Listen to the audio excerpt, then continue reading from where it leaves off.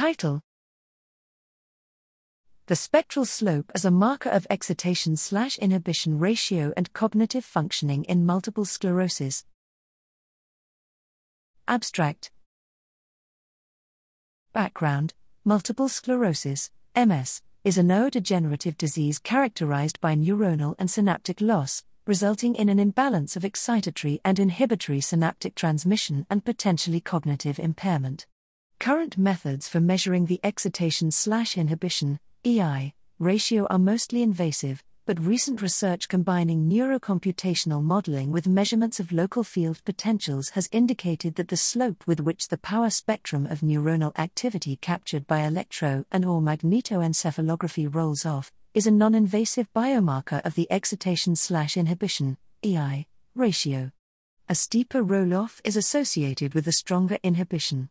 This novel method can be applied to assess the EI ratio in people with multiple sclerosis, PWMS, detect the effect of medication such as benzodiazepines, and explore its utility as a biomarker.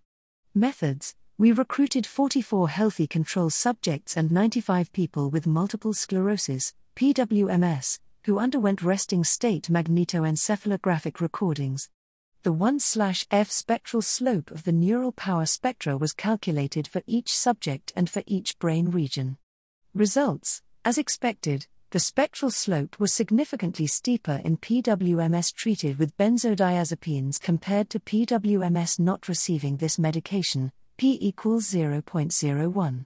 In the sub-cohort of PWMS not treated with benzodiazepines, we observed a steeper slope in cognitively impaired PWMS compared to cognitively preserved PWMS, p equals 0.01, and healthy subjects, p equals 0.02. Furthermore, we observed a significant correlation between 1/f slope and verbal and spatial working memory functioning in the brain regions located in the prefrontal and parietal cortex. Conclusions: In this study, we highlighted the value of the spectral slope, a novel non-invasive biomarker of the EI ratio, in MS by quantifying the inhibitory effect of benzodiazepines and by putting it forward as a potential biomarker of cognitive deficits in PWMS.